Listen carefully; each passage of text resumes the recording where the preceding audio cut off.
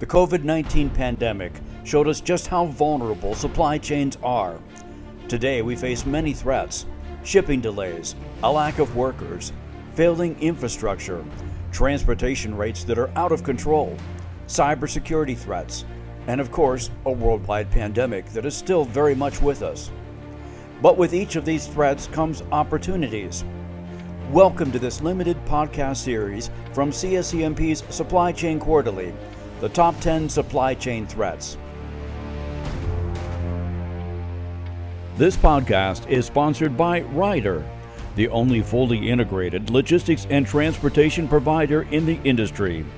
Ryder's solutions cover the entire supply chain, including warehousing, transportation logistics, e-commerce fulfillment, and last mile.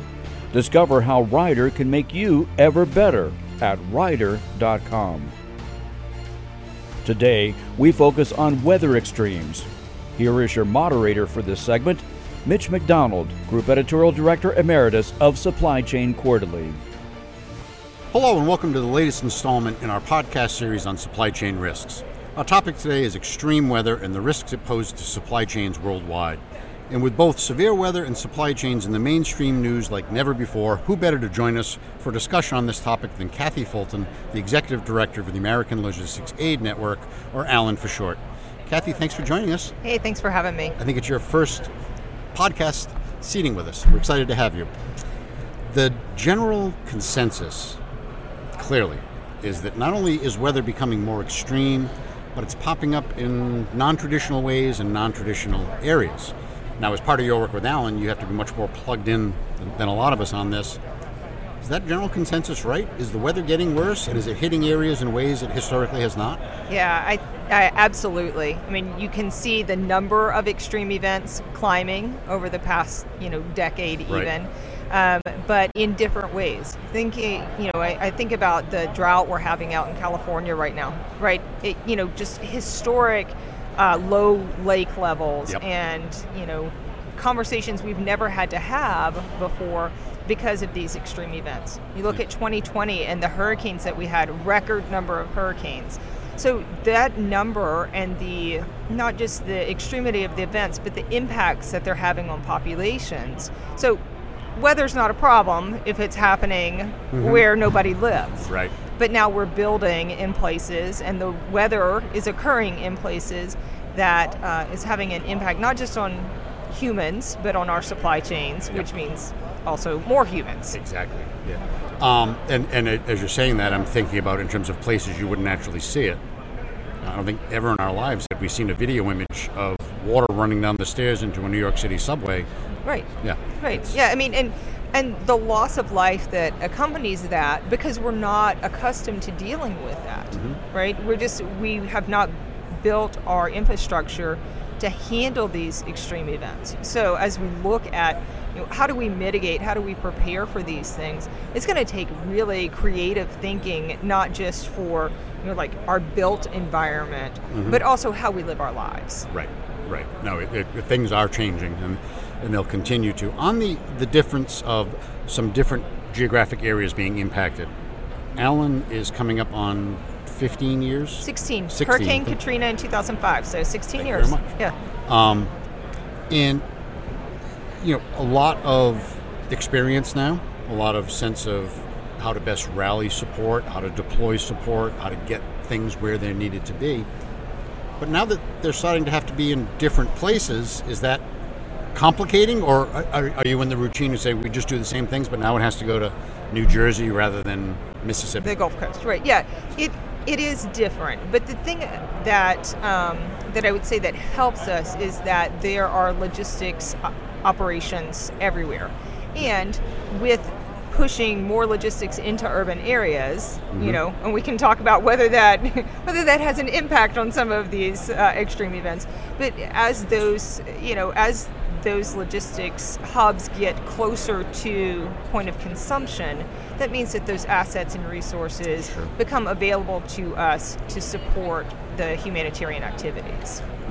So the naturally occurring expansion of logistics operations to, quote, get closer to the customer is being done for capitalism reasons, for commerce, Correct. for business, but it's actually, there's a side benefit that now we have more options deployed in more areas. That's right. Yeah, I that mean, makes sense. Makes you sense know, intuitively. we still have pockets of the country where, you know, it just doesn't make sense to have that density of logistics. Right. Fortunately, at least for now, those are still areas where the extreme events, you know, don't have as much impact. You know, as more people move to Wyoming and Montana, for example, the logistics, you know, infrastructure will follow. Yep.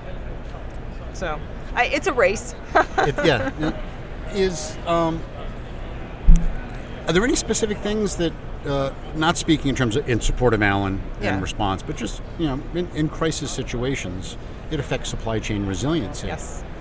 Any thoughts on any changes in approach or process that supply chain folks might have to consider to prepare for the fact that the resiliency of my supply chain is going to be tested more often and in more ways than I ever thought? Yeah. What should they be doing? Well, you know, this is one of the areas where I think technology is keeping pace or advancing beyond how we're using it. So the visibility that has been, you know, growing over the past few years, you know, this push towards being able to see end to end with your supply chain, that gives us an advantage to also say, okay, well, if we know this information about our supply chain, about our nodes and flows, right, where our physical components are, then we can layer on top of that the particular risks that are occurring. So we can see how a new extreme event, you know, that may not have occurred in a place previously is Right. going to impact our supply chains. Yep. Okay. Yep. So I think from that perspective, having that visibility, applying it in those ways, whether it's digital twins or whether, you know, I don't know all the technology terms anymore, but I think that that's going to help us Right. better respond to, prepare for, mitigate against these extreme events. They actually, as you're saying that, they're actually, I mean, the purpose and objective of a supply chain in its normal state is not all that indifferent than the purpose and objective when it's trying to help respond to a disaster. So the same approach is, as you're saying this, I'm saying, you know, it's the standard answer. It's your job to fully exploit enabling technologies. If you don't, you'll be at a disadvantage. Yeah. And that's really where it will come. You know, we talk about not just exploiting the existing technologies, but exploiting their design. So if you think about, you know, exactly what we talked about, we have these planned bottlenecks, as they were, of logistics hubs, Yep. right? But that also means that's a concentration that we can draw upon. And because they're closer to the people, that means there's more of them. So if hub A within a city is down, maybe hub B can surge to support it. But it's thinking about how do we do that on the fly? Yeah. So how do we recognize that we can shift those flows to continue to serve a population? Has Allen's ability to respond when needed during this pandemic period, at a time that many supply chains are, if not fully broken, at least seriously impaired, has that trickled down to impact Allen's ability to respond in the way you wanted to? And if so, could you tell us how that? Short answer is absolutely yes, 100%. Because, you know, I don't want to take resources away from a supply chain that is already stretched thin, right? So being able to ask our partners, hey, can you donate your services to support this, you know, other supply chain, this other need that is occurring? We have to think about that closely. Like, is it better to keep that pre-existing supply chain moving, or is it better to, in that moment, serve the, you know, the replacement supply chain? We've had amazing support from the industry. Yep. You know, people are finding creative ways to support us, whether that is, you know, working not with just their primary assets, but partner assets, you know, helping us to really dig down through the supply chains, find that available capacity, find the ways to continue serving those who are affected by crisis. To close, neither of us are scientists, and I would not suggest either of us are experts, but by the nature of your work and the great work you do, you may have some insights that are a little deeper than the rest of us. Is this going to continue to escalate? Is this going to Are we not yet near the end of seeing what climate change could do in terms of impact to supply chains? In my unscientific Yes. but studied Right. opinion. You asked the question better than I did. Go ahead. No, I truly do believe that we are reaching that tipping point where it's going to be very hard to come back from. Yeah. Right? So we have to think about how do we restructure our supply chains so that there is less impact on the environment, so that we're not doing more harm by our activities than good. And whether that means nearshoring, reshoring, or just completely changing our model. Yeah. So we do have to change something. Both the business case and the human case for having a more sustainable supply chain is being made right in front of us. 100%, because what's the point of having fabulous supply chains if there's no one, if the earth can't support the people to Absolutely, fully do agree. it. So Kathy, thank you. As Thank always, you. You've given us some great insight for our audience. And thanks for joining us for a conversation. And thank you for tuning in. If you haven't done so already, please subscribe to this podcast so you can listen to our entire upcoming series on supply chain risks. I'm Mitch MacDonald, and thanks again for listening to the Supply Chain Quarterly podcast.